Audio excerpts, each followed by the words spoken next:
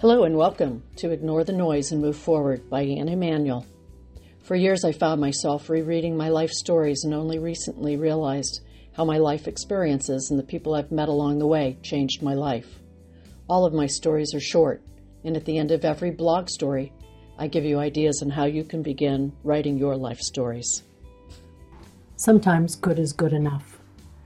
Several years ago, a brilliant woman I know gave the order to launch a new product website because sometimes good is good enough, not meaning that attention to detail doesn't matter. But if we wait for perfect, time is wasted. That is so much like life. I get it, because waiting for perfect takes up a lot of time, and time is limited. And that becomes a pattern, which is like doing the same thing over and over again. And isn't that the definition of insanity? Keep waiting for everything to be just right, and that's probably never going to happen. Sometimes you just have to jump and tweak as you go. That's the beauty of monitoring whatever it is that we're working on, whether it's a website, our projects, our families, our hobbies, and so on. Monitor, assess, and update.